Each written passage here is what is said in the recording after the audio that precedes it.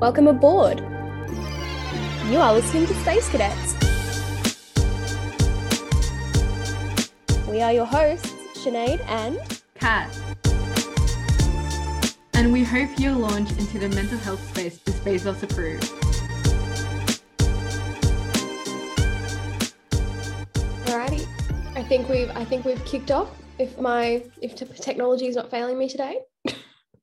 Yeah, so we'll start off with an acknowledgement of country. So we'd just like to acknowledge that I think we're both meeting on Ngunnawal and Ngambri land, and would like to pay our respects to elders past, present, and emerging, and also acknowledge that sovereignty was never ceded, and this land was, and always will be Aboriginal land. So welcome back to another episode on ADHD, because we have a lot of things to go through. ADHD round 2. We couldn't fit it all in one episode at a reasonable amount of time, so we thought we'd split it up into 2.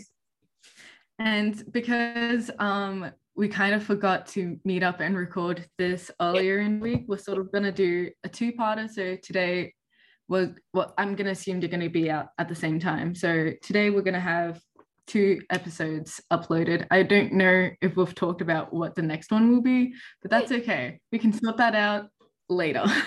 This is the problem for future Kat and Sinead. And by future Kat and Sinead, I mean Kat and Sinead like tomorrow. Yeah. So we're talking about ADHD again. Yes. I was just like, are you waiting for me to say something? No, I was literally just like, I've been having internet problems, and I was like, is this me? Or like, am I good? Can people hear me? But yeah, so we've got some questions that I think came from Instagram or Facebook, something. Facebook, mostly. No one talks to us on Instagram. It's so sad. Talk to us on Instagram. We're lots of fun. That's why I repost everything onto my stories. You can go and check out my saved story that is just called Pods. It's just shit that I've reposted from the Space Cadets page. But yeah. And I have a highlight reel that just says Space Cadets, so we can go there for anything else. Also, the Space Cadets Instagram has a lot of like different highlight reels depending on like what sort of stuff we put on our stories. So one of them has advice, questions and answers, polls, etc., updates, stuff like that. On Instagram. Yeah, it was so cool. So last episode we talked about our own experiences, and we had the lovely Chanel come and visit us, and talked about our experience with ADHD, getting diagnosed, our story, that kind of thing. Today we're mostly going to just be answering some people's questions. Is that right, Kat? Yeah, and also offering some tips, and also just talking about things that some people have brought up in our DMs that aren't questions, but just sort of like topics of discussion. So we can talk about stuff. So sweet. Should we just get into it? Yep, let's do it. All right, sick. So the first question, how do people go about getting diagnosed if they don't want their families to know? So in Australia, you don't actually have to tell your family anything. They can be like completely out of the loop. I know that's the case in Australia. I'm not sure if that's the case overseas, but if you're, I think, 18 plus, they go, well, you're an adult, you can make your own decisions. Your parents aren't in charge of you. They aren't the boss. So you get to do things on your own. You get to go to the doctors on your own. You get to see the psychiatrist or psychologist on your own as well, and seek therapy on your own. Your parents don't have to be alerted of anything because you're an adult now. I know that this question came about because someone was concerned with, they heard that in seeking a diagnosis for ADHD, usually your psychiatrist confirms with your parents or like ask your parents questions, etc., trivia sort of thing, to sort of find out whether you do have ADHD and finding out from their anecdotes. That's not necessarily the case. You can involve your parents if you want to, but you don't have to. And I think if you have trouble sort of coming up with anecdotes of your own from your childhood, because a lot of people with ADHD are really forgetful, so they might forget some things that they used to do. But one way that I would sort of go about it is sort of asking my parents very, very vague questions. I wouldn't tell them that I'm trying to seek a diagnosis, but I would go like, oh, like, was there a time where I did this? Did I forget things a lot? Was I just really, really distracted as a child? What did my school reports say? Did they say anything that was kind of odd or something that I needed to work on? And then sort of figuring out from there what you can draw from those facts. And it also means that your parents don't know anything. It just seems like you're asking like, oh, tell me cute stories from my childhood. Or like you can ask them, when was I like a quirky child? Where you're like, oh my God, that's so cat being cat. Oh my Because God. a lot of those things are very ADHD. You'll find out if you do have ADHD, a lot of your quirks are just ADHD symptoms. Yeah. And yeah, just to like add my 2 cents on the topic, my parents were not involved in my diagnosis at all. I just went to like, obviously, I suppose it's also a lot easier if like, I mean, I am over the age of 18 and I do live away from my parents. I think that's a situation for a lot of people at ANU as well. So like being in another state, having my own GP, being an adult, I was very much able to just go and be like, hey, I think this might be the situation, stuff like that. And, you know, this kind of goes into the next question a bit, but obviously it's a very long, complicated process. And like, I think to say that you could hide something like that from your parents completely would definitely require effort, because like I was kind of vague. Like I said previously, my parents are like, have usually been very supportive, but I didn't know how they'd react to ADHD.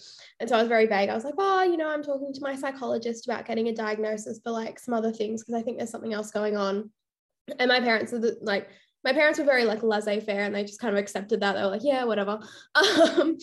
But yeah, like you don't need to involve your parents if you don't want to, if you're over the age of 18. However, I am sad to report, I don't think this would apply to too many of our listeners, but if you are under the age of 18, they do require parental, like they do need to inform you, of some, if like, I think mostly if you're going to be medicated, because they can like, I remember from the time I was like 14, I think it is, they said you don't actually like have to tell your parents about any specific or like, at least my psychologist always said to me, like, I don't have to tell your parents anything if you don't want me to, because I know that's the age of medical like independence or something like that. That's the age where like if you're 14 or over, you can go and get vaccines if your parents are anti-vax, like without them informing your parents, stuff like that.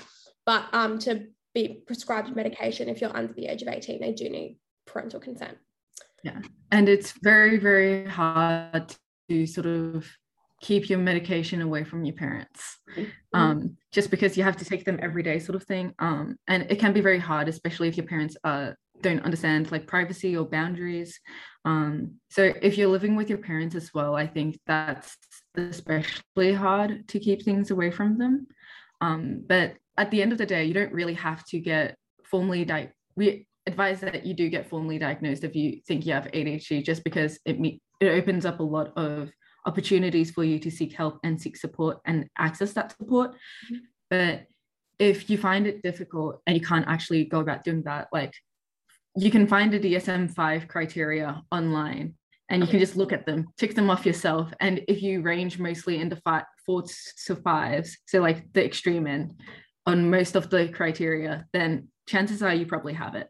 And like, I don't think self-diagnosis means that your experiences or your symptoms are invalid. Like that's not how it goes. And it can be very hard to get diagnosed. So don't think of a diagnosis as this is what proves it. Your symptoms prove it, you know? Yeah, no, I agree. I think self-diagnosis is such a like, in high school, so like my attitude towards self-diagnosis in high school is so different to my attitude to self-diagnosis now. Like I think there's so many like barriers to being able to receive a clinical diagnosis, especially for something like ADHD, which can only be diagnosed by a psychiatrist and not by a psychologist or a GP, which like a lot of other mental health issues can. And so I think that yeah, I think self-diagnosis is like completely valid. You don't have to be told by a medical professional who often won't listen to women or trans people or queer people or people of color anyway. And yeah, like, I don't know, like that's just kind of my view on it. But I think this kind of is like leading us pretty well into the second question as well, which for those of you who cannot read our Zoom chat, so what is the process of getting a diagnosis like? Would you like to share, Kat? Yeah, so for me, obviously, I think from our last episode, I mentioned that a friend pointed to me and was like, you have ADHD. So then I like researched more about it. I looked at the DSM-5 criteria and I'm like, whoa, my quirks aren't quirks, they're just symptoms. And that was interesting. So after that, I went to my GP and then I told him about it. And then he referred me to a psychiatrist. So I was very lucky in that my GP is very pro, free, and affordable service. So he found one guy in like Barrel who didn't have a long wait time. So sometimes the wait times can be like up to 6 months or more. I was lucky. My wait time was like within a month. So really, really lucky. Would recommend doing a Zoom consult. Yes. Just because you get in much quicker if it's a Zoom consult than you would if it's in person. In-person appointments tend to have a longer waiting period. So if you can get in as soon as possible, Zoom consults are a great way to do that. Yeah. Obviously it's not in person. So for me, because mine was a Zoom consult, I had to they sent me questionnaires beforehand to fill out. Fill those out. You just fill them out as you would fill out a normal form. And it's sort of like the DAS test, if anyone has done the DAS test, which I assume a lot of people who think they have ADHD would have done the DAS for a mental health plan. And then what you do is you're supposed to email it before your appointment. Did not do that, but it doesn't really matter. And coming to the initial appointment, you should be prepared with at least some anecdotes that sort of showcase your symptoms. And these anecdotes are much better if they're from like primary school or younger. So to have ADHD, one of the main criteria is that you need to have exhibited these symptoms before the age of 12. And so because that's one of the main criteria, a lot of your anecdotes coming from before the age of 12 is really useful, because then they can go, well, yeah, you've exhibited these symptoms since then. Exhibiting symptoms in the present is also like, having those anecdotes are also good, but they need to be supplementary to the ones where it's like before the age of 12. Yeah. And a lot of those can just be like, for me, I was just talking about, I like never listened to my parents, no matter how hard I tried. I needed them to write down what they said because I would forget what I was supposed to do. That's so relatable. And I would frequently forget to bring things to school that I needed to. And I would pack my bags the night beforehand. My parents made us pack out bags the night beforehand because I kept doing this all the time. And it got to the stage where they had to give us a phone, or the front office knew my name and knew me so well. Like every time I came in, she's like, the phone's free, go over there. Because I forgot everything every day. Important stuff. And I didn't want to forget the important stuff, but I did. And so sort of providing those examples, reflecting on school reports. So my school reports always said like, Kat is very dreamy, her head's in the clouds sort of thing, that sort of thing. And sort of providing that experience. Some people recommend bringing your actual school reports to your appointments, because those can help. But if you don't have them on hand, like I didn't have them on hand, so you can just describe them, and that is valid as well. Yeah. No, I mean, like, yeah, I'm also going to share, I think, because I had kind of, my process was a little bit different. Because I wasn't specifically seeking a diagnosis of ADHD. Like in August, I think, of like last year of 2020, I just went through a period of like what I now realize was a combined depressive episode and just a really long period of really bad executive dysfunction, and like those two things like combined. And I was like, I know there's depression here, but I think there's something else funky going on as well, because as soon as I got better, it was like I was hitting the gym, I was doing 10,000 things a day, like I was, like getting all of my work done, like I was so focused, and I was like, there's something else fruity happening here, I'm not suppressed. And so I went to my GP and I was like, hey, I think there's something else kind of fruity going on here. And he, this was back in August last year. This was the first GP I saw when I came to Canberra, and he was not super helpful. He was just like, yeah, we should get you back on a mental health plan, because I decided not to renew my mental health plan when I came to ANU. Bad call. Don't do what I did. Don't think that just because you got into uni and now you're going to uni, you're all better. You're not, I promise. So I started seeing my psychologist again and kind of forgot about it for a little while. And then I experienced like another period of like what was like I later realized was like super intense hyper focus. And I went to my new GP who was super, super good. And I was like, hey, like, here's the stitch. Bit fruity, something's going on, but I don't know what it is. And he made me fill out a bunch of things. And he's like, look, you kind of meet like half of the criteria for both like bipolar and borderline personality disorder. And I was like, okay, funky. And I was like, what about ADHD? And he's like, yeah, I didn't think of that. Like, do you want to fill out another one? And so I filled out the other one. And he was like, look, none of these are to me like immediate, like I can't diagnose you with this. Like I will send you to see a psychiatrist. So he booked me with a psychiatrist. This would have been like January. And like Kat said, I had about a 5-month waiting period, I think, to see. I didn't get to see my psychiatrist until May, which is actually like pretty decent for like a reasonably priced psychologist. And when I say reasonably priced, I still mean like upwards of $350 plus rebate. Like it was a lot. But yeah, so like obviously, and then I saw my psychiatrist. I went in there and like I guess mine was slightly different in terms of like what I felt like I needed to prepare, because I was like, as much as I'm leaning towards ADHD and I don't think I have these 2 other like mental health issues, I am not sure and I want to seek like a professional opinion.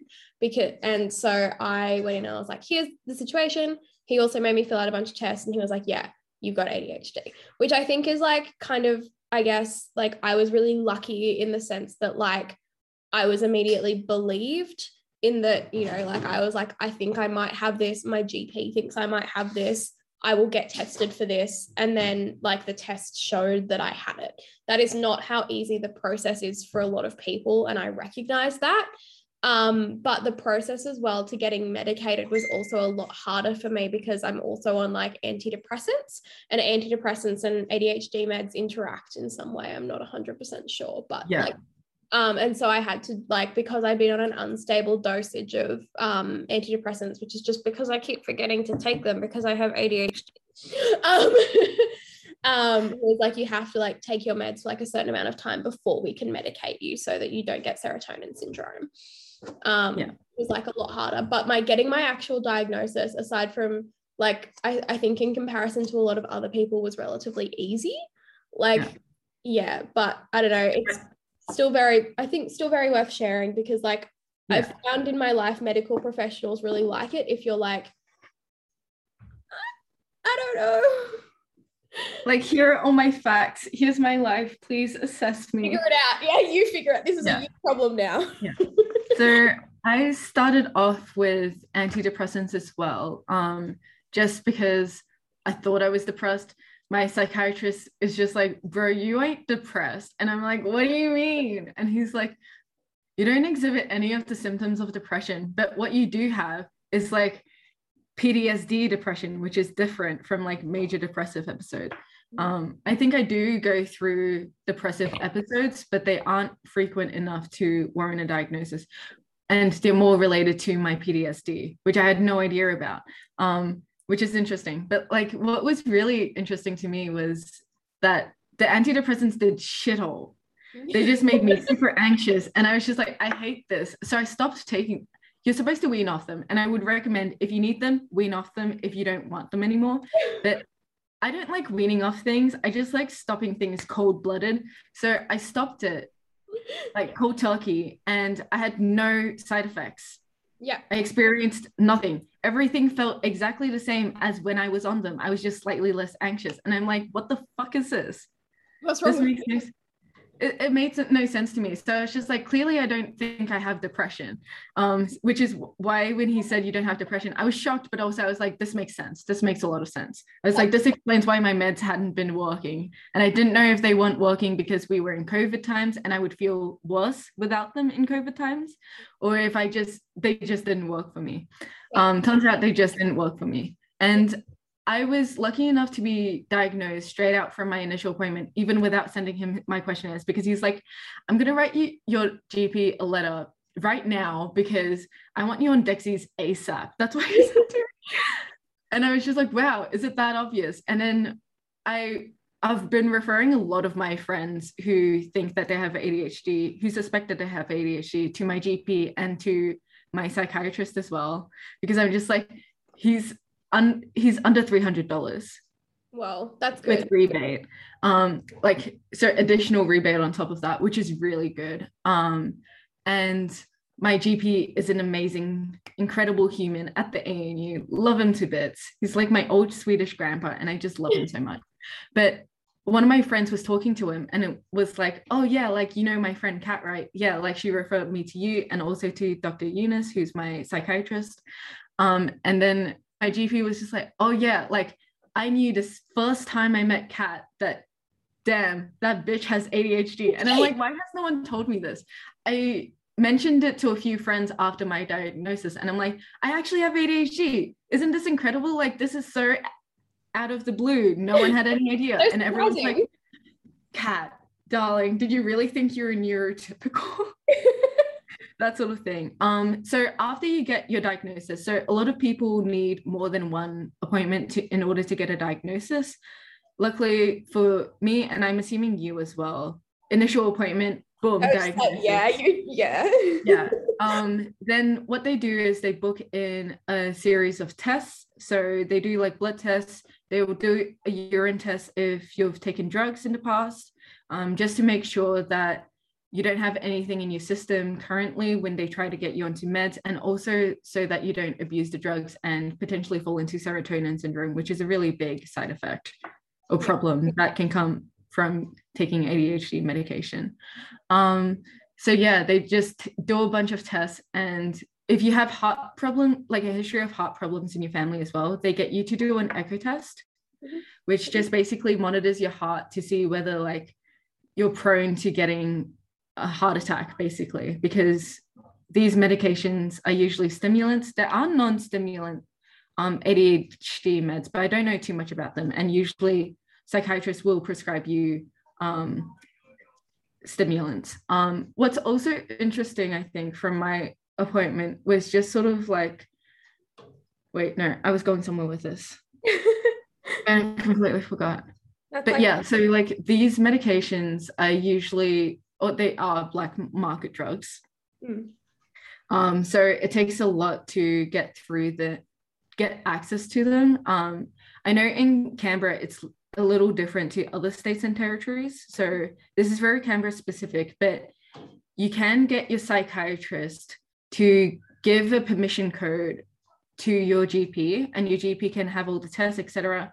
And then they pass these test results, your diagnosis, and everything else to this board of people who get to decide whether you get access to these drugs or not. And then if they say yes, permission granted, they give the permission code to your GP, and then your GP can actually give you prescriptions. Which can save you a lot of money, meaning that you don't have to see your psychiatrist every single time you need to get a script. But that's not the case in like New South Wales or any other state. That's just ACT because of COVID, I think. It's gotten a lot more lax. Part of it as well, I think, in the ACT is that like there is a really severe lack of psychiatrists. And I know that like that's not as much of a problem in New South Wales, or at least in like, it may be a problem in like regional New South Wales. I can't speak for that, but at least in like Greater Sydney and Greater Western Sydney, it's not as much of a problem. Yeah. Anyway, do you want to move on to the next question, Kat? Yes, let's do it. We're flying through them today. We're doing great. I love this. I've been taking my meds today, so it's okay. I have not. Don't tell anyone. How do you get through ADHD and get meds when you have internalized stigma from your support systems? So in terms of getting through ADHD, you don't necessarily need medication in order to manage symptoms. It just really, really helps. I think medication really, really helps with regulating your dysfunction, your executive dysfunction, and also it doesn't help you with your time blindness. At least I haven't experienced it helping me with my time blindness. I'm still as time blind as I started off. But there are ways that you can sort of manage how your symptoms impact your life. So having to-do lists, having planners, having a fuck ton of alarms on your phone can really, really help you manage your symptoms and make sure that you're on top of everything. Also having, I have like one secret trick for like my alternative methods to medication. I have like one secret trick. And I say this to a lot of people, like, because it's not just an ADHD thing, but I sit down and I say to myself, you've just got to do it, because doing whatever the thing is now is going to feel better than doing it later. And like, and usually that will work, because like, obviously the main thing I'm thinking about is assessments, but like, you know, like I'll sit down, I'll be like, I want to write an assessment, but like, I can't do it. I cannot get off the couch. Like I literally, I won't be doing anything else because I can't start the assessment, because like, I can't start the assessment, but I can't do anything else until after I do the assessment. So I'm like, I'm just sitting on the couch, like staring into space. And I have to say to myself, Sinead, like, get up, go to your chair, sit down. Like, it will feel worse if you don't do it now. And that is like, and like, usually that will only get me so far. Like if I'm having a really bad episode of executive dysfunction, like I'll just stare at the open browser for like, you know, forever. But usually that is like the kickstart that I need. I can usually just be like, look, like I know it sounds really shitty, but thinking about how shitty it's going to feel when you like don't do it is literally like the only thing that has like ever helped me with executive dysfunction. Like everything else, like time blindness and, you know, like the other few things that, like, you know, with ADHD, like having alarms on your phone, like I will need to, you know, like set an alarm for when I need to leave, for when I need to like brush my teeth, like I need to like list all of those things out. Like all of that is like really, really helpful. When it comes to executive dysfunction and just genuinely not feeling able to do stuff, that is the only thing that helps me, is just thinking how much worse it's going to be in like 5 days if you don't do it now. Yeah. And that's my secret trick. I say to everyone, I'm like, this will help. Yeah. So for me with executive dysfunction, I feel like what helps me is by procrastinating doing related tasks. So it's a really new phenomenon for me, but when I have something to do that I'm like super overwhelmed with, and I just want to procrastinate, because you always feel like, I don't want to do this, I want to do something else. So do something else that's sort of tangentially related. So like if I do my chores, I fucking hate doing chores, but when I do them well. So what I like to do is, like with folding clothes, laundry, the death of me. But what I like to do is I have something playing with me at all times. So I just like watch a movie while I'm like doing my laundry. If I'm doing the folding up, which is the worst part about doing my laundry, because I can't just set and forget. I have to do it continuously and be active in doing it. What I usually do is I go, okay, I don't want to like just do them all, like just one after another, which I feel like people who don't have ADHD do. That's just so weird to me. So what I do is I separate them into piles, because I'm like, putting things into piles is an easy job for me. So I just put them into piles of, these are things to fold. These are my socks. Explain it, but it feels like making lists, and I love making lists. Yeah, it's like making lists, but with actions. So instead of just writing the list, you're doing the list. So I just put them into piles, and I'm like, okay, what's the easiest thing to do out of all these piles? I'm like, putting things on hangers. I get to just chuck them on and then toss them in my wardrobe, and boom, there's half of my clothes gone. And I'm like, okay, underwear, just fold them as they will. And I do them in sections. I think doing things in sections really, really helps with ADHD, because then once you're done with one thing, you're like, okay, I can tick that off my list. And it gives you that sense of accomplishment and gives you free dopamine. Yeah, no, I literally, not doing much. That's how I write all of my essays. I'm like, I will like have to break up an essay into like several like different sections, like even a paragraph I'll break up into like the start of the paragraph, the middle of the paragraph, the end of the paragraph. And that's like, yeah. And just like setting it out to prepare yourself and get yourself G'd up to do the thing itself. What I like to do is I write so many essay plans. I actually like wrote down this gigantic answer for like an A&U confessions about how to like do things with executive dysfunction, and I'm like, boy, do I have tips for you. But like with essays, what I do is I start off with a skeleton structure. By skeleton, I mean literally I just write down introduction, paragraph 1, paragraph 2, paragraph 3, conclusion. That's all I write. That's my initial thing. And then I just section out how many words approximately I want in each section. Oh God, and then I leave. Yeah. And then I put that to the side. And then I look at some of my resources. If I get bored of looking at my resources, So I have a resource list where I write down all the citations and then do dot points of like, oh, this is a cool part I can use as in my essay, et cetera, et cetera. So I just like skim through, and by skimming through, I mean, I look at the abstract, I look at the headings for each section and go, does this seem relevant to me? And if it does, I go into it and go like, where's the main point? Where do they say firstly, secondly, thirdly? Then just write those sentences down into my citations list. And then I go back to the skeleton that I have.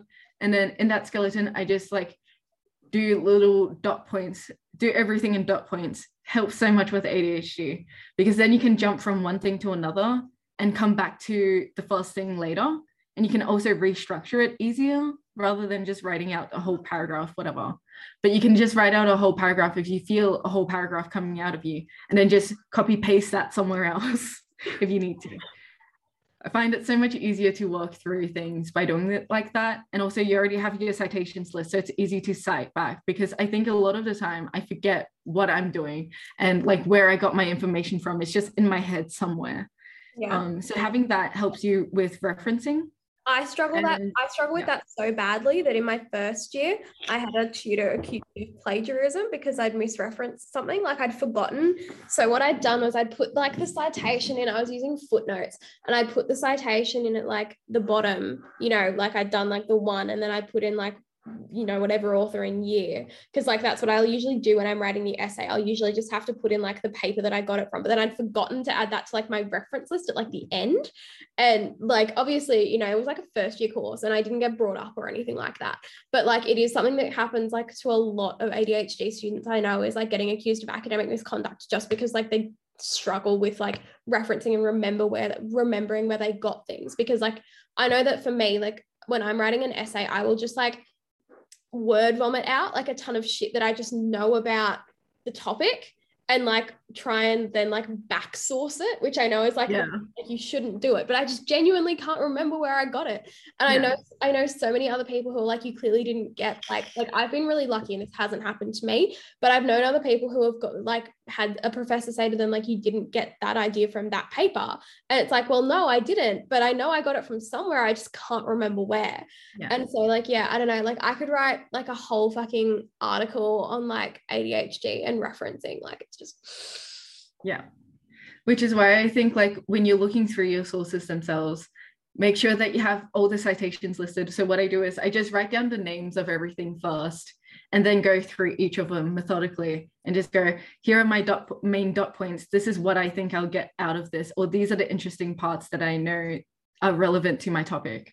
It just makes it so much easier to reference. And that then if like multiple things like have the same sort of content or like reference the same sort of thing, same sort of idea, you can add them, and then it's just like, wow, you clearly did your research when you didn't really pay attention to anything.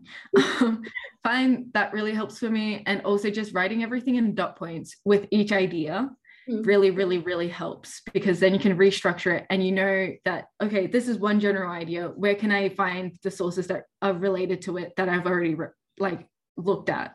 Having the citation list as a separate document also helps with your bibliography and your reference list at the end, because you have them all there. And with law, we have to do this weird IVID end thing where we have to go, oh, if this is a repeated reference from something that I referenced earlier in my essay, you have to write like last name and wherever the citation, whatever number citation it was. So I do that in my citations list, where I have another dot point that's inner, so that it's separate from my thought process, where it just says, this is the new citation for this, for concurrent, like subsequent citations.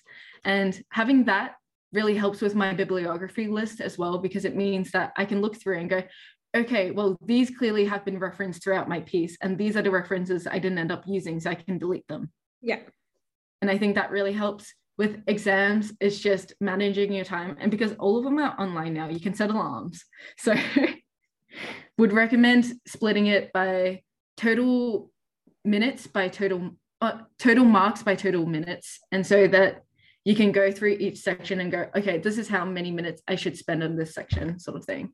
Yeah, I think my video is frozen, but can you hear me? Yeah, I can still hear you. Okay, sweet. My video is frozen. I know no one else can see, or maybe my video isn't frozen for you, Kat, for me, but for me it's frozen with like this really weird face. Your face looks fine. It looks beautiful. Oh, thank you. Yeah, so I guess those are sort of our alternative methods, at least in terms of executive function. Erasing internalized stigma. So this is a really, really hard one to do, I think.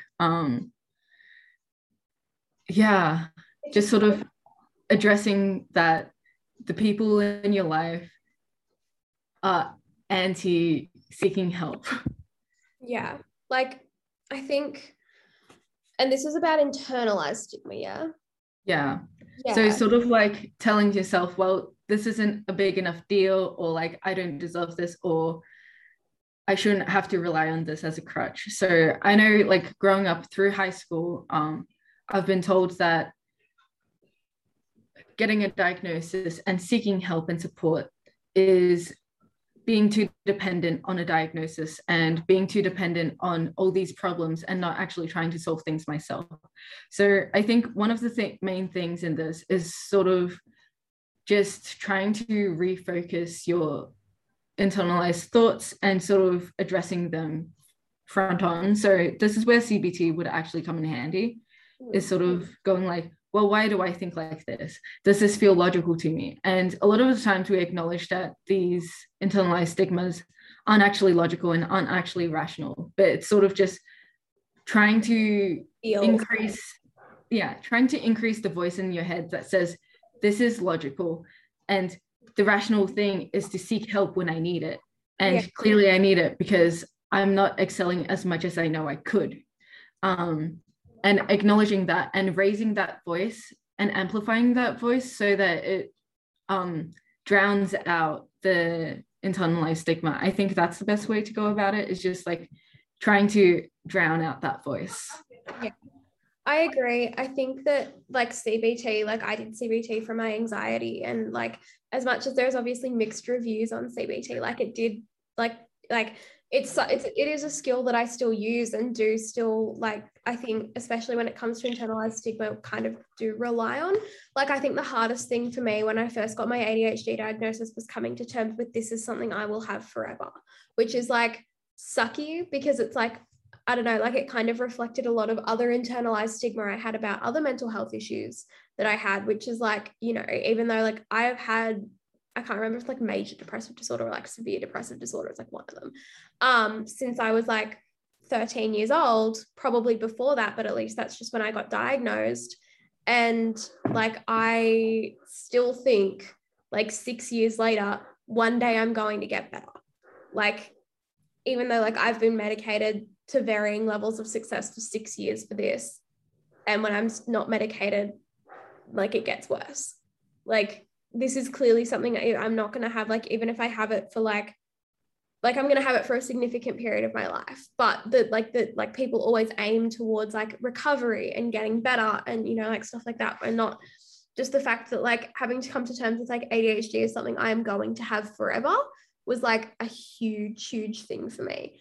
And then like, I guess like I go through like the 5 stages of grief with my internal stigma.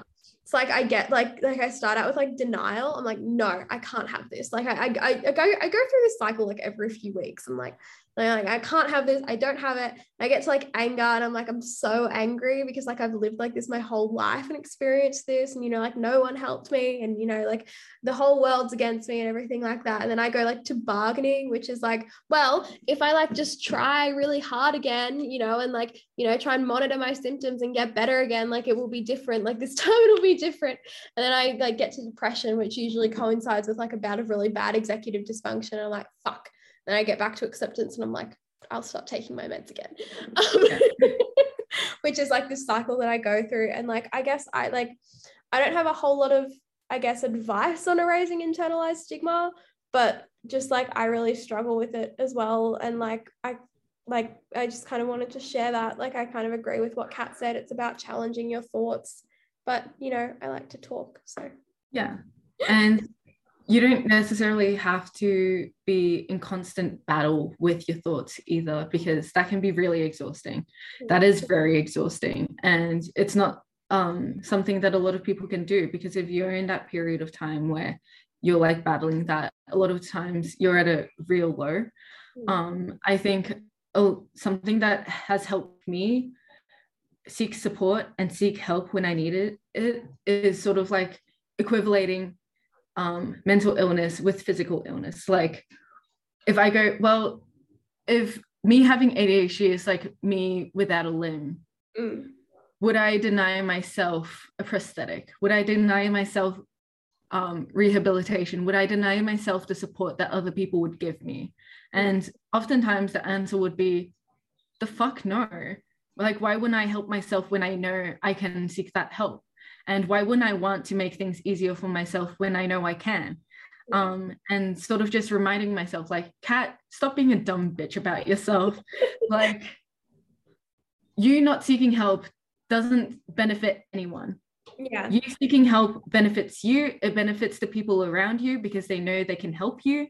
And it means that your overall quality of life gets better, right? When you seek help, when you seek support, and when your support systems actually support you. And I think it's just really necessary to sort of like go, well, yeah, it's kind of stupid. Like, it's not going to help anyone. And it does so much more for other people and for myself if I seek this help and if I seek the support, because then I'm not going to have to, like, if I do something wrong, I know what's up. Everyone else knows what's up, and we can work around it. And if we don't acknowledge what's wrong, then no one can do anything about it. And that actually leaves everyone else worse off. So if you think of it as like, oh, well, I don't want to inconvenience anyone else. Well, you're not inconveniencing them. You're making it easier for them to help you. And meaning that your relationships with them actually get better from it. Yeah. Like, and also explaining this to your external support system so that they know how to support you and help you through that internalized stigma is something that I've worked through with my parents, and sort of just reminding them like, hey, if I don't seek help, then it's going to be worse off for all of us. Like, you need to help me help myself to help us all. And just sort of thinking of it that way, I think is really helpful. Just going like, yeah, if I don't seek help, that's actually worse off for everyone else. Yeah. I think I don't know if that will be helpful for anyone else, but hopefully it is. Yeah. So I guess we can go on to the next one, because we sort of addressed that. Like, okay, so this next question asks how to go about addressing time blindness, executive dysfunction, and motivation issues. Ooh, what are your thoughts? So I think we covered time blindness really well. Just have a lot of have your planner on hand, have all your important dates either on a physical planner if you use a physical planner, and keep it with you at all times, which I do, or have it on your phone, and having alarms set every day, like the night before, set all your fucking alarms for the next day, because that is so crucial to helping you get through things. No, literally, I will, like, it's a whole plan. Like, you have to be, I don't know.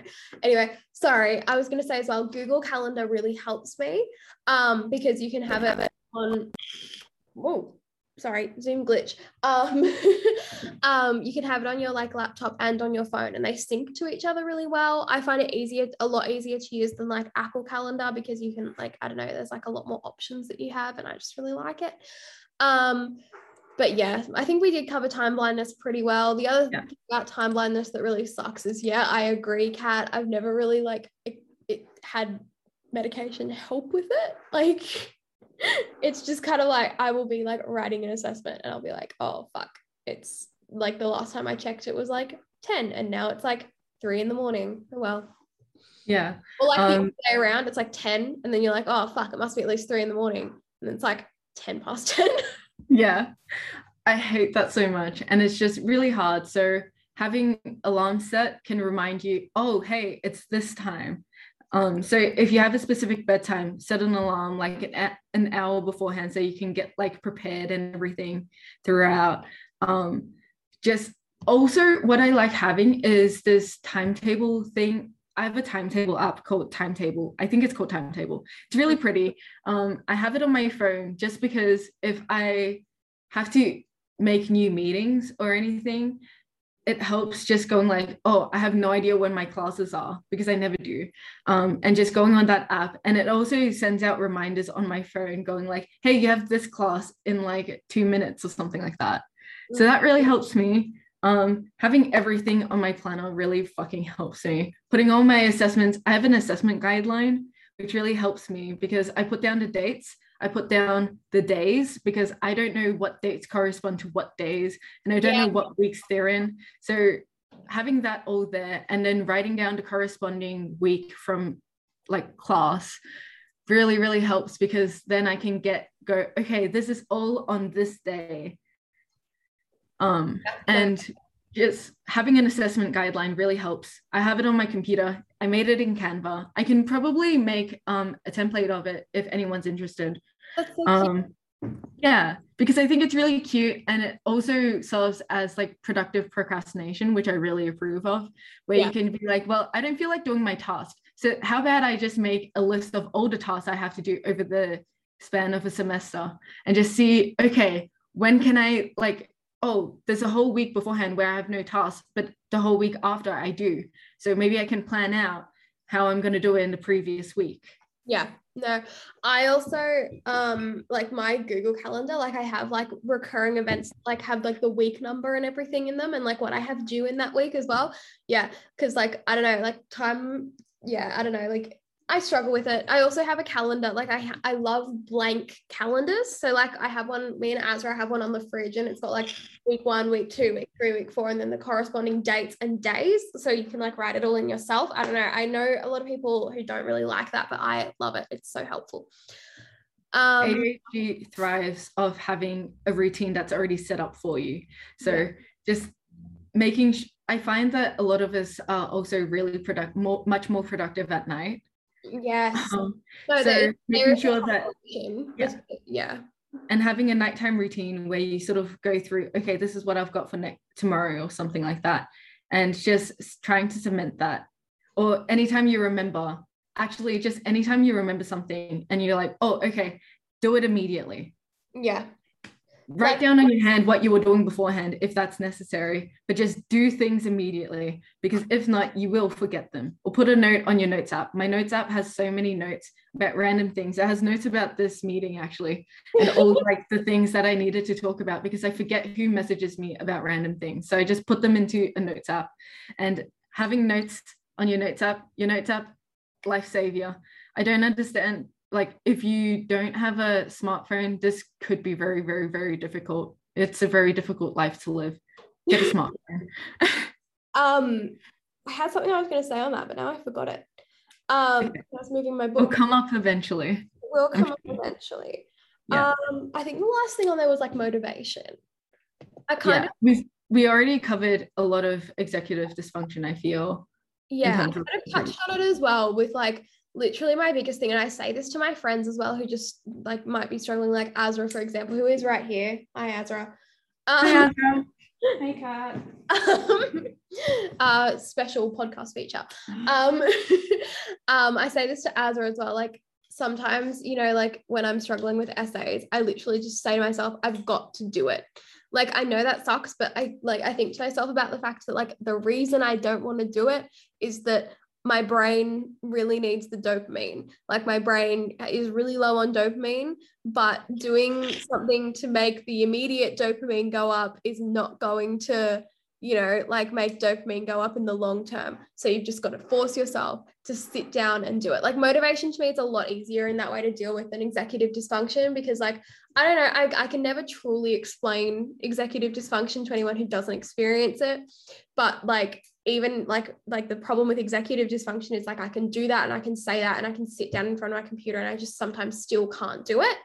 But with motivation, like, which can sometimes get confused with executive dysfunction, like even for me, like I like that will usually like be the kick up the ass that I need. And I'll be like, okay, like for example, I have this international political economy essay that I need to write that I just don't want to write. But I know if I don't do it today, I just have to do it tomorrow, and I have lectures to watch and a cheat to go to tomorrow, and I don't want to do that. So I'm probably going to do it. Like, yeah. I don't know. That's just my vibe. Yeah. I feel like doing something like that for me, because obviously people with ADHD have different ways of going about things, and they have different priorities, and different strategies can affect them differently. So for me, doing something like that would stress me the fuck out. Just going like, tomorrow, if I don't do this today, tomorrow it's going to be even worse. Then I just get overwhelmed by going like, oh no, I know, like I have to get it done today, and the pressure really overwhelms me, and I'm just like, no, I quit life. So if you feel like that too, sometimes what I find helps is doing really small things that I know will help me, but that also somehow it can be attributed to my goal. Mm-hmm. So like with the essay thing, like I'm going through an essay right now that's due on Friday, a little bit stressed about it because I also have a workshop presentation thing to do. Like I'm doing a workshop co-facilitation on Wednesday. So I have like not much time to do either of them. Luckily, the first one is a group project, so I'm not going to be fully responsible for it, which is great. But I love doing things for it because it procrastinates me, and I can be like, I'm doing something productive. But regardless, like with this essay, what I've been doing is I'm just writing out my essay plans, all the things that I need listed. So it's based on this legal judgment. So right now I'm like sectioned out different parts of the legal judgment. So I'm like, ooh, by paragraph, because this legal judgment has like 40 something paragraphs. I'm just like going paragraph by paragraph just to be like, I accomplished one paragraph, good, onto the next one. And I'm like, ooh, I can just finish this section. It's not going to be hard. It's only like 3 paragraphs, and sort of splitting it like that. So like with essays, what I like doing is just going like, or like even with time things, I'm just like, okay, so I've got 3 hours to do this thing. That's basically 3 1-hour blocks, and 3 1-hour blocks is basically trying to do math here, but you know what I mean? Like I'm just like, oh, I've got like an hour to do this. That means 60 minutes. 60 minutes is just 6 lots of 10 minutes. 10 minutes I can do. So I just finished the 10 minutes, and I'm like, oh, just another more 10 minutes. Yeah. I already did 10 minutes. I can do it again. Another 10 minutes. Yeah, no, that really helps for me as well. And so just like splitting things up into really, really, really small things, or just doing small things that are tangentially related to something really helps me, because I can be like, well, I can do this. So I can do something that's equivalent to this amount of effort. And just doing small bits of effort that accumulate to one big effort. That's the only thing I have on motivation. Also, executive dysfunction also includes like forgetting everything. So what I like doing for like, if I forget things before I leave the house, which happens a lot, I put everything into this one bag I always bring with me every time I leave the house. Yeah. So I put in all my relevant cards. I keep it in that one bag. I keep it in one spot. And I keep that bag on the dining table within view of the front door, so that every time I leave, I'm just like, okay, grab this. Sometimes I leave my key card on this bench that's sort of across from my front door, so that I can see it every time I go out. Have everything at the front door that you need every day, and have it in a spot that you will see every day. And I think that really helps, especially when you're going out. So I keep my mask with my bag, because I know I always bring my bag, and just sort of creating that routine. Yeah, no, that really helps me as well. I don't understand people who can like change bags based on like their outfit or like their style. I like always have to have like one bag that I bring with me all the time. Yeah, I might bring other bags if I want to change it for style, but I always keep the one bag that has all my necessary stuff in it with me at all times. I think that really helps. Yeah. Anyway, there's some tips for you. We've got some thoughts. Those are Sinead and Kat's thoughts on dealing with ADHD symptoms. Yeah. We had some things we wanted to talk about as well, if that's not what you were going to say, Kat. that was what I was going to say. Amazing. Okay. I think these are just things that people have generally wanted us to discuss. Not necessarily questions, just kind of general discussion topics. But the first one that we've got is stigma in regard to like medication and things like that. Do you have any thoughts? No thoughts? So the main thought that I got, because one of my friends sent me this and it was a really, really, really long paragraph. It took me a while to read, just because I was like, okay, time to steel myself up. Read one sentence at a time. You can do it. And also like with reading research things, I just read one sentence and then scroll so that I can't see that sentence anymore. So it helps me keep on track. But in terms of stigma regarding medication, I think a lot of people reference taking ADHD meds as, oh, you're microdosing meth. You're microdosing speed. And so there's a certain illegality that's associated with taking medication. And so I think that really affects ADHD, especially in terms of wanting to take medication and fearing the stigma that goes around it. Truth be told, I think a lot of people don't really care, or they go like, damn, good stuff. Yeah. You got black market drugs for like legally. That's incredible. That sort of thing. But also amphetamines are a class rather than a type of drug, like a specific drug. So methamphetamine is very different to dexamphetamines because of the way that the structures of the molecules and whatever, or the chemicals are composed. So dexamphetamines have a very, very different reaction to methamphetamines. And so just understanding that just because a type of medication is within a certain class doesn't mean it acts like every single other medication within that class. So I think a lot of people have this trouble with like SNRIs and SSRIs where they equivalent all SSRIs are the same, and they aren't. They all do slightly different things, but for the same purpose, and that's why they're within that class.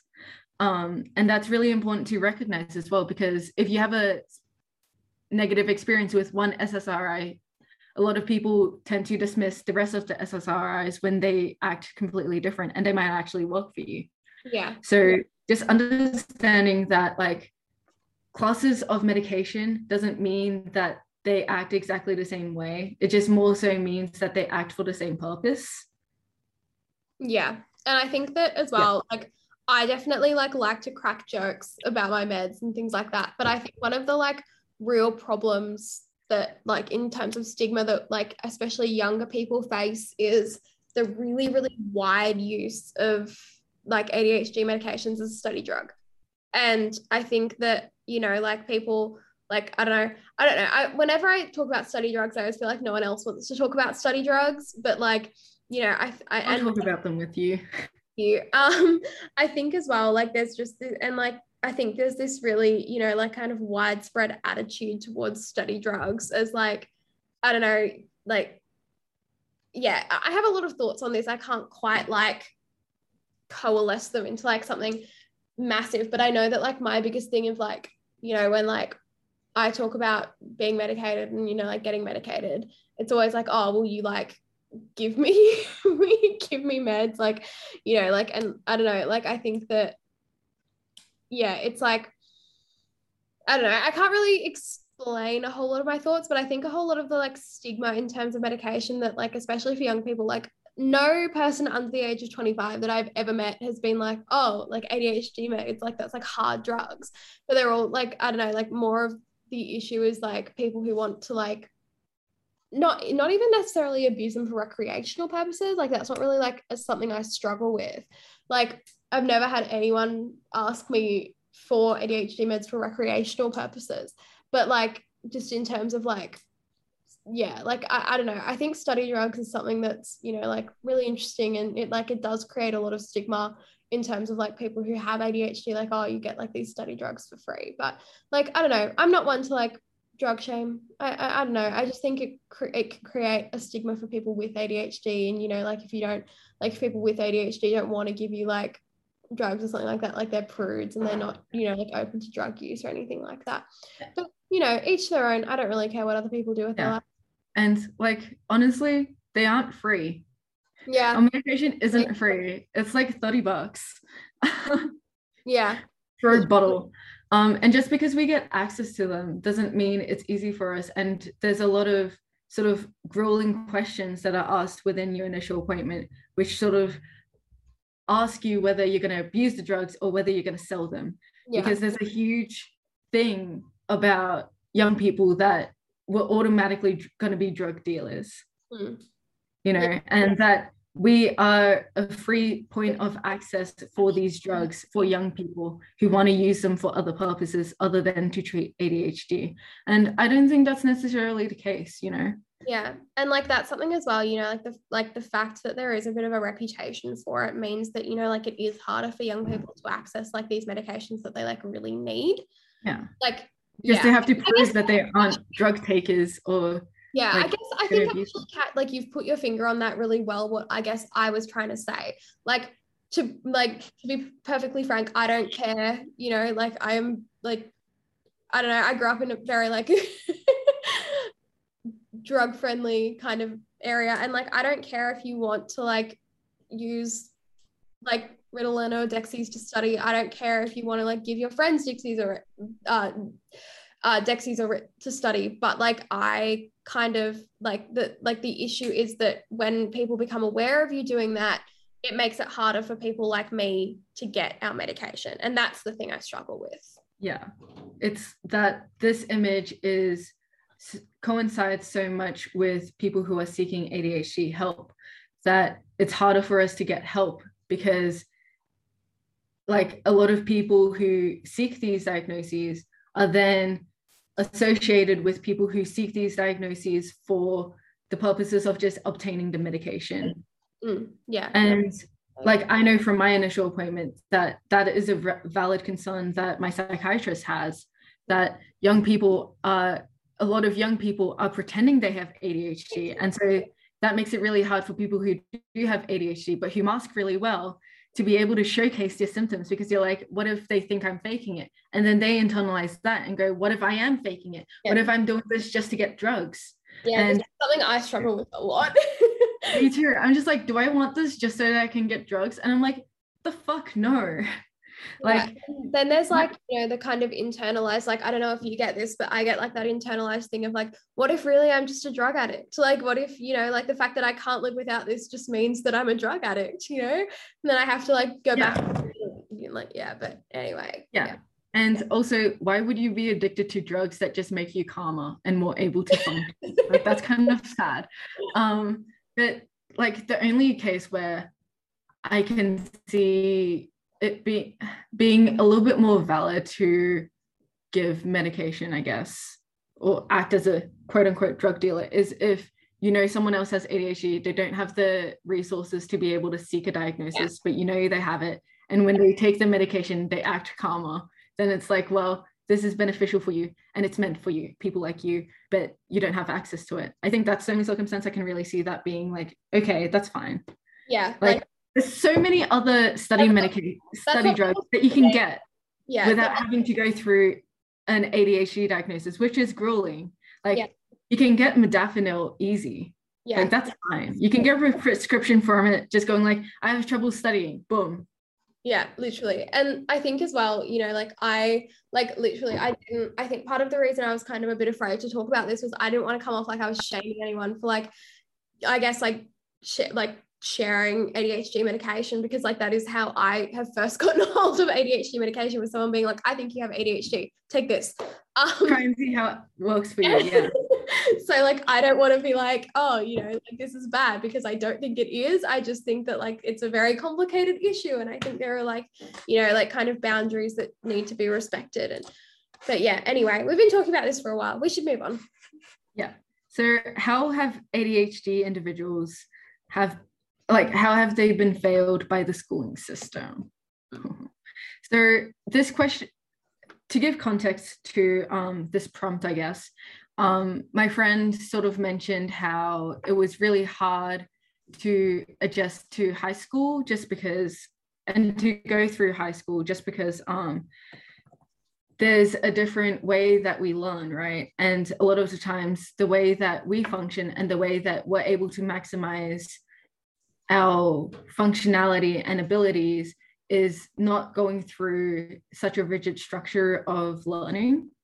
And so they mentioned how like in high school, a lot of the times, the way that they showcase learning or they develop the learning of children doesn't really work for ADHD individuals.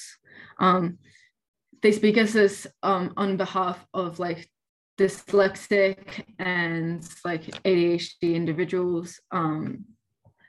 I think they're male identifying, so that sort of plays a part in it, and the hyperactivity during class, et cetera, and being claimed as disruptive or just needing a completely different educational curriculum structure.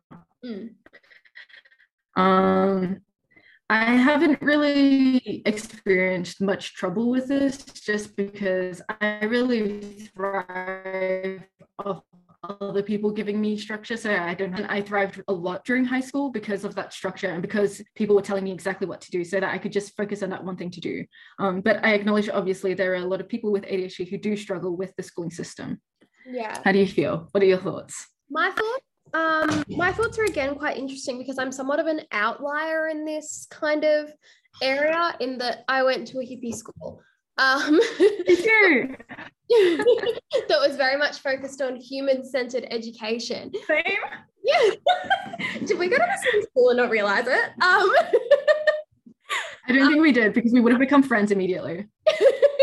Yeah, my graduating class also had 17 people, so that's really but it was very much like, I don't know, kind of like the teachers very much adjusted their kind of teaching methods to work for the student. And I was always like, again, a very good student. Like I got a lot of my validation through academia. So like a lot of my teachers really liked me, which meant that, you know, they were more willing to make adjustments for a student like me who, like, whilst I did struggle with hyperactivity, it was like, you know, like I wasn't like, I was still the sort of kid who couldn't sit still in class. When I was like, okay, like side note, when I was in like year 8 or year 9, I think, something like that. Anyway, my school got these like, we called them the ADHD chairs. They were called like, and so they're like these little stools and they like have like a rounded like kind of bottom of the stool and they like rotate and like roll around and shit like that, and I really liked them, and everyone made fun of the kids who liked the ADHD stools, but I liked them and I kept it to myself, and I was like, I always just sat on one because they took out like some of the ordinary chairs and like replaced them with ADHD, so there was always like some kids who had to end up sitting on the ADHD chairs, and I always was like, oh, too bad I'm sitting on the ADHD chair. I really liked it. But my hyperactivity, aside from not being able to sit still, which I'm clearly struggling with now on this Zoom, my hyperactivity was way more about was talkative. So like I just kind of got chided for either talking in class or like I just talked to the teacher a lot. So like I guess like my hyperactivity was like a lot more focused in a way that like teachers were willing to be accommodative of me. And also because I went to a school that was very much like focused on making accommodations for individual students, that was also like played into it a lot. But like when it comes to ADHD, I've actually struggled a lot more in university than I ever did in high school. But I don't know if that's like a universal experience.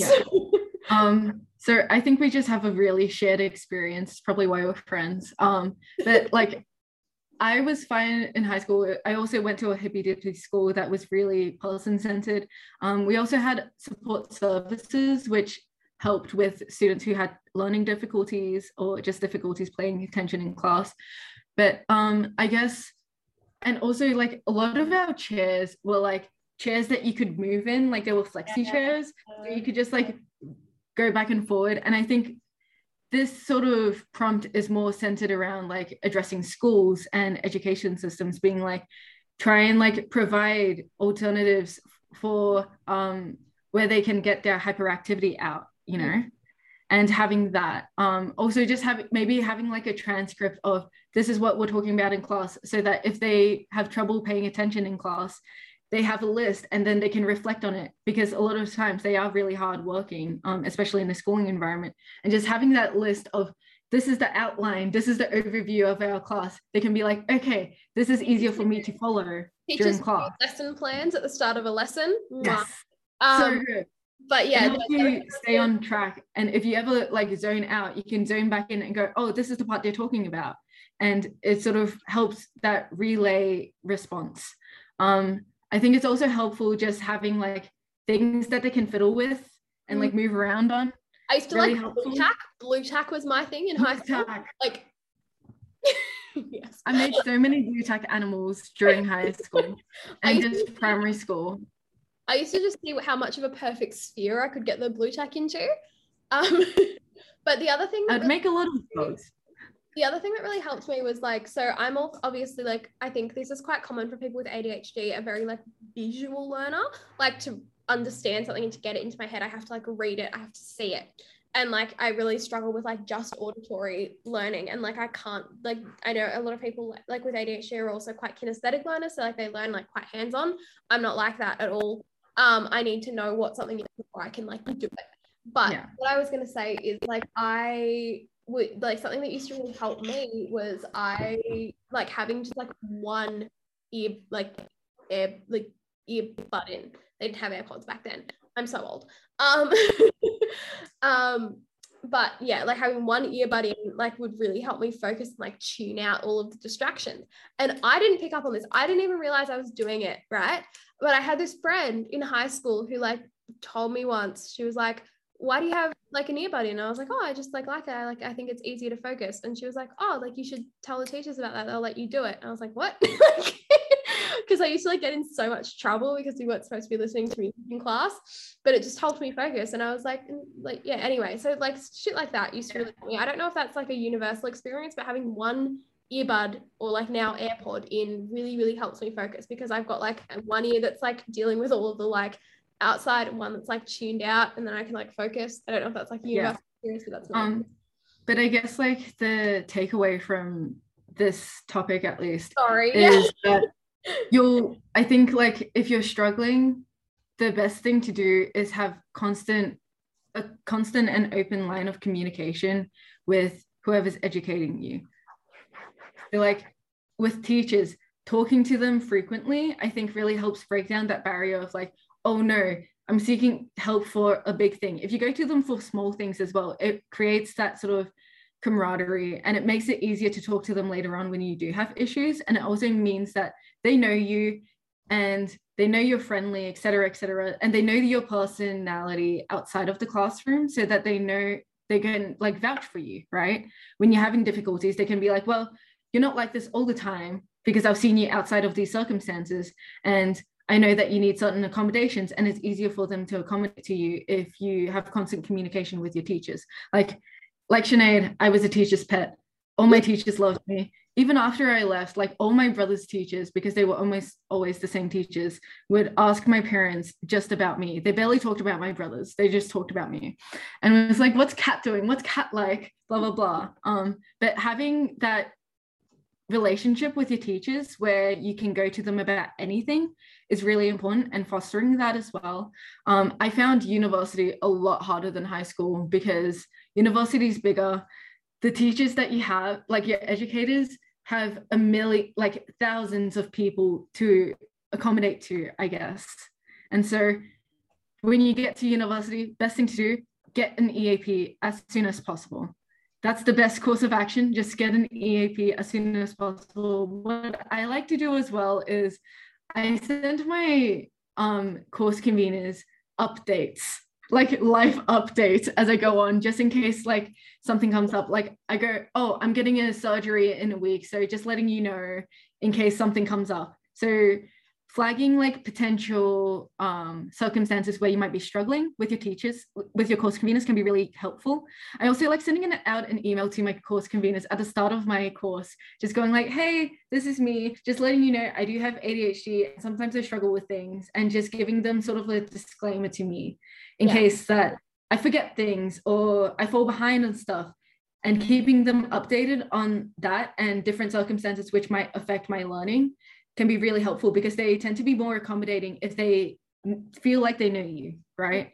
No, teachers tend to be more accommodating if they think they know you, or if they go like, well, actually, I've been in constant communication with this person. They've been really on top of talking to me about problems that they have. So I'm more willing to give them concessions because I know that they'll keep me updated.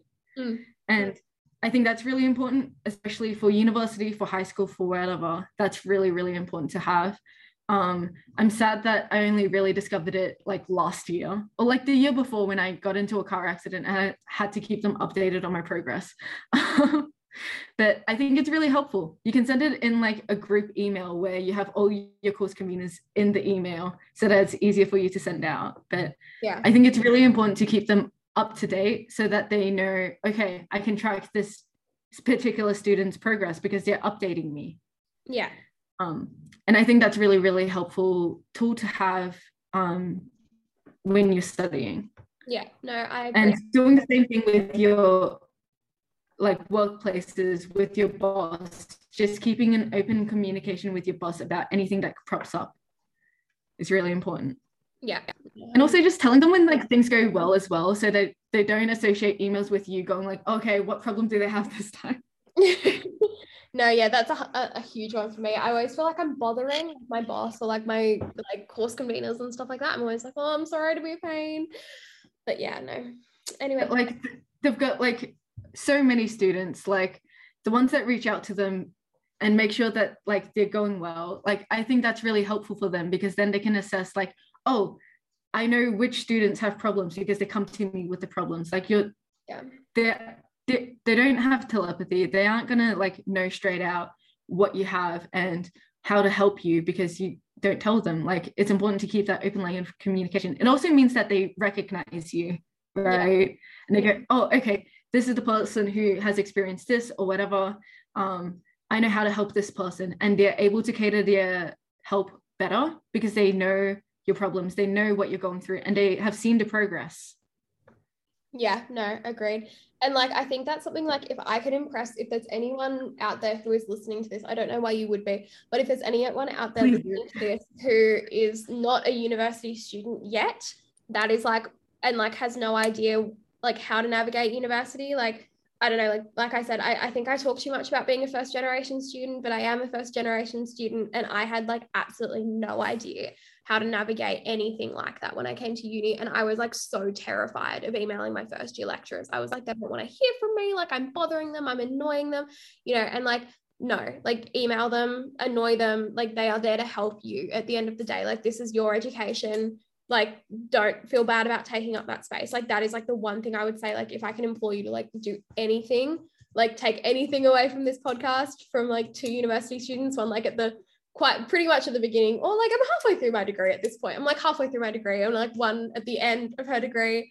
That would be my advice. Please communicate with your lecturers. They're people too. I promise if you had a good relationship with your teachers in high school, you can develop a good relationship with your lecturers. Yeah. And even if you didn't have a good relationship with your teachers in high school, what's to stop you from trying to do that now? Exactly. You know? And yeah, their main job is to help you. You're paying them to help you. And if they aren't helping you, then you need to make them help you, I guess. And a lot of the time, from my experience with course conveners, they're very, very accommodating. They're lovely people. Yeah.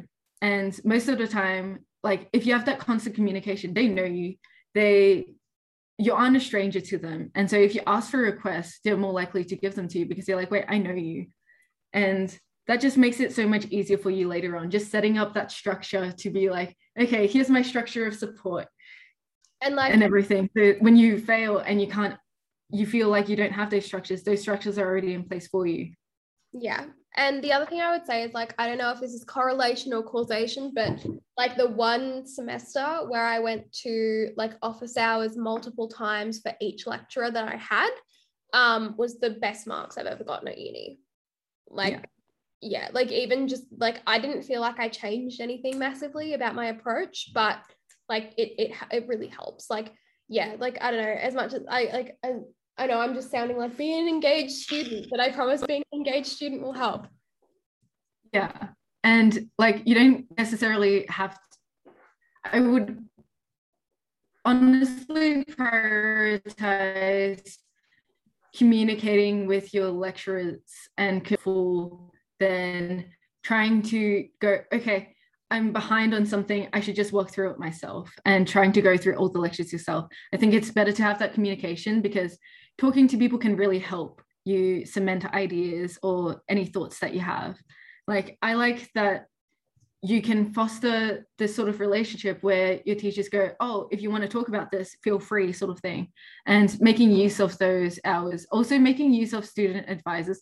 I tried a few times, not great at this, but this is advice for if I wasn't me and if I was a different person starting first year, this is what I would tell myself, because I haven't done it and I know it's helpful, is going to peer advisors, going to student advisors about things and asking them, like, how can I approach this topic, sort of thing. If you find talking to your course conveners and educators about things, and if you find that overwhelming, if you find it overwhelming going through office hours, I assure you, sending them an email is a great idea. You can send up a follow-up email going like, just bumping this email, which is what I do sometimes, because I don't think they read my emails all the time. Or just like putting the priority mark is something I always do, just to let them know that you actually want to be answered and you want to be responded to. Because sometimes they do get a lot of emails, but like a lot of the time they are willing to talk to you and they want to talk to you, because otherwise their whole days are just filled with research and doing nothing else. Like, boring. Everyone needs human interaction. I had a tutor last semester who I talked to a lot. Like we were like buddies. I love Bernie. Shout out to Bernie. But like, I really liked how easy it was to sort of talk to people, and also they go like, oh, you haven't done as well this semester, or like in this task, can I help you? Because they know about you and they know your progress because you've been updating them. I think that's really, really helpful. That's we've just been talking about that one tip this entire time. But yeah, so executive dysfunction tips. Okay, so I had a list from this person called Blair. Thankfully, I wrote down your name because otherwise I would have forgotten. Wait, is this Blair Williams? Yeah, I think so. Oh my God, massive shout out. So cool. Lecturer in gender in School of Politics and International Relations. Very, very cool. Did a bunch of stuff with the Women's March. Very, very cool. Shout out. Shout out to Blair. We love you. Azra also has a shout out. I love Blair. Azra also gets a shout out, of course. Help in the women's department. Absolutely obsessed with you, Blair. So Blair said in trying to manage Blair said to manage executive dysfunction, it's better to try and manage the underlying stress. So a lot of the times when you're stressed about something, there's something else going on. And so trying to address the core of the issue rather than responding to the outcomes is a really good way to sort of mitigate certain executive dysfunction symptoms. Also, if you feel a breakthrough of emotion, go with it. Go with the flow. And if you feel a certain way, just let it sort of pass through you. I think a lot of the time we have problems and we struggle with our ADHD because we're trying to fight things all the time.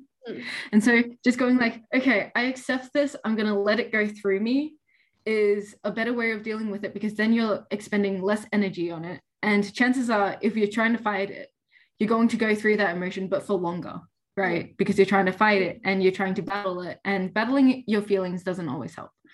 Having a planning and organizing system for yourself, like we've mentioned before, using your phone for reminders and appointments, Blair recommends scheduling them ASAP. So if you've made an appointment or scheduled a meeting, put it into your planner / organizing system immediately. Yes. Immediately, regardless of what you're doing. As soon as you think of it, or if you remember it later on and you think you've forgotten it, double check, put it in. It saves you a lot of hassle down the track when you're trying to remember what you've planned and having to go through your entire chat history. It's a lot harder. And putting important things you need every time you go out together. Sort of what I said with putting my bag that I bring every time I go out with my mask. Said I remember to bring my mask with me every time I go out. That sort of thing. And keeping everything that you need in the same pile. So things that are relevant for each thing together in the same pile. So I keep my planner / to-do list thing in one book. It's a really cool book from this place called Mossery, and you get to put in refills. So I've got that, and that means I've kept my planner and my to-do list together, which really helps me with organizing. I keep my glasses with my planner and stuff because that reminds me that, hey, study, do things that are important, sort of thing. And I keep my laptop with all of these things in the same place. Every time that I move a location, I bring everything with me So I've got like my pens and stuff. I've got my water. I've got everything set out with me. And if I move, I just bring everything with me because I think that really helps me go, oh, I've got everything with me. I don't have to go through to another place and break my concentration by forgetting things and then having to go everywhere else for them. So keep everything that is vaguely similar for a task in the same place. Also, achieving hyperfocus can look different for everyone. For Blair, it's using earplugs and complete silence and sunshine. Apparently that really helps them. For me, it's having something on in the background because my mind's busy. And so what helps me personally is having something that's sort of like just white noise for me in the background really helps sort of neutralize the white noise in my head. Yeah, no, I so agree. Something that I thought of when I was writing out. I'm like, oh, that's why I do it. It's because it neutralizes the white noise in your head so you can concentrate better. Yes, no, like this is kind of what I was talking about before. For me, it's like background noise really, really helps me. Like I said, like one earbud or like, I think I mentioned this on the show before, but like a TV show, like my least favorite season of a really like TV show that I love, right? On in like the background, making sure that I can, you know, like, yeah, anyway, because like I know it so well that, and like with like music as well, like it has to be something you know well enough to like not want to listen to it, but it's also like something you like you don't want to like actually like actively listen to. But anyway, sorry, I digress. But no, like the most focused in that. Like if I put 2 earbuds in, the music is too overwhelming. It has to be like 1. Yeah, same. But yeah, anyway. If they're both in, then I'm just like so like overwhelmed by that one thing. Yeah. So what I like doing is I never put in headphones. I just have like a video playing or something like that I know isn't that important to me, that I won't concentrate on too much. And I just have it playing on in the background. Usually it's like a YouTube video or like just like a Netflix show that I know is sort of like a sitcom. So I don't have to pay attention to every single detail. If it's a drama, I pay attention to every single detail because I forget things so much. And I'm like, oh my God, where did we get here? How did we get here? But like just having like something light in the background that just has that noise so that it can compete with the noise in your head and then neutralize it is really important for me. They like complete silence. And when it comes to writing, they find that they can get to that spot of hyperfocus. So hyperfocus, they explained it, is sort of like a superpower of having ADHD, is that you can like jam stuff out, cram stuff in, and then boom, you have a good result sort of thing within a short period of time. But you have these longer periods of time where you're not doing anything and you don't have hyperfocus. So for them, they think what's really important is trying to get to that spot of hyperfocus and trying to achieve that spot of hyperfocus so you can utilize it to your advantage comes to mind. So just word splurging, having like a document where you just splurge out thoughts and just keep writing. And a lot of the time when it comes to writing, one of the key tips is just to write anything that comes to mind. Yeah. And then looking through it and going like, oh, this is an important part, or like, oh, I can jam these 2 together, that sort of thing, and organizing it that way. It can be utter shit. Okay, so they said it can be utter shit, but it can help get the juices flowing and helps you reach the spot where you need to actually write something substantial. So just write. It doesn't even, if writing about a topic is a little bit too hard for you to get started, just write about anything. Yeah. To do with the subject, maybe. Like if I'm writing about international relations, just write anything. I could like rant about colonialism and then be like, oh, I can tie this in. Or like, oh, this reminds me about this thing that's actually related to the topic, and then writing about that. So to get to that spot in terms of essay writing, really helpful to do that. Or you could just do what we said with like the essay structure and skeleton and then trying to flesh it out. So I start with the skeleton, then I try to flesh it out, and then I provide a skin, and providing the skin is just writing the actual essay. So a lot of the time when I write out my points, they tend not to be paragraphs. And so what I do is I just delete the dot point so it becomes a paragraph, and I'm like, boom, I've written my essay. And that's how I approach it. And also every time I'm like, oh, I know where this thought comes from, I write down immediately where the thought comes from so that I can remember to cite it later. I think that's really helpful. Just word splurge. If you go, oh, I think it's easier to word splurge in dot points because it's easier to navigate through dot points than it is through a gigantic paragraph with different thoughts in it. Yeah. And so separating your thoughts is really helpful, because if you want to go back to a previous thought, you can identify it easier, and then you can just write off that, or you can write like new dot points coming off that dot point, which are related but aren't exactly the thing that you initially wrote about. And I think that really helps you tie things together and helps you plan better. To-do lists can give you instant hits of dopamine rushes, and it makes sure that you have, so it's important to make sure that you have things on there that you know you can do. So for example, like I know that I can drink water. It's a stupid statement, but like if you write down drink water, because you know it's a necessary thing for you to do, and you know it's something that you can do easily, you can tick that off easy and then be like, boom, already completed a task and I barely woke up. Yeah. And you know, like I think as well, like for me, I always have to add like really stupid shit to my to-do list, because otherwise I will legitimately forget to do it. Like I have to write down like shower, brush teeth, brush hair, get dressed, you know, like I mean I probably wouldn't forget to get dressed, but you know what I mean, like writing all of that stuff down genuinely really helps me actually like manage that. Yeah. And it also means that at the end of the day, even if you haven't finished everything on your to-do list that you wanted to get done, you're like, well, I did some of it, I've done things today. Yeah, no. Something that I find also helps me with to-do lists is every time that I deviate from whatever I'm that thing down into my to-do list and then tick it off immediately. Because I like to look back at my to-do list, and if you feel discouraged being like, well, I didn't end up doing the things that I wanted to do today, at least you've got a list of things that you have done that day, and you're like, well, I didn't spend the whole day doing nothing, you know, I've done stuff today. And it reaffirms that like you're not unproductive, you're not lazy, you've done stuff that is important for you to do, but you just didn't realize it at the time of doing the to-do list. So it helps you in that sense where you're like, well, I've done important stuff today, regardless of whether it was on my to-do list to plan it at the beginning. I've done stuff and it's important. Yeah. One of my favorite phrases with that is I'm moving the goalposts and claiming the match, which is like kind of how I like to think about it. I'll like, you know, if I haven't done everything on my to-do list, I'll add in all of those like other small things that I've done for the day and write and like be able to cross those off and be like, well, I moved the goalposts, but I won. Yeah, exactly. Like you've still accomplished things, and that's really important to recognize.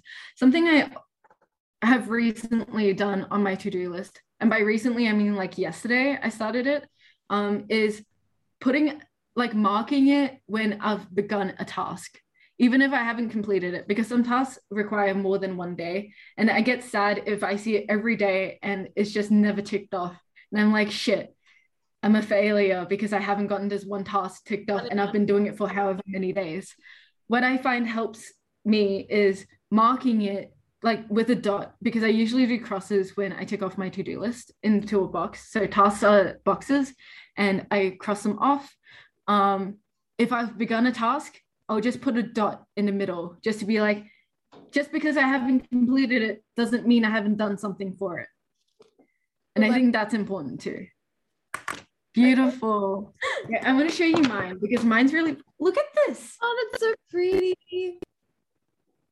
Because you can't see it in our podcast. Oh yeah. I have bought this beautiful, beautiful planner thing. It's a planner door. So what's cool is that you get refills. So I don't have to get rid of this book cover and I don't have to keep searching for planners because I can just get planner refills and put them in. And what's really cool about this is that you can do a duo. So I've got 2 books in here. Mm-hmm. And one side is a notebook for my to-do list and the other side is my planner for this half of the year.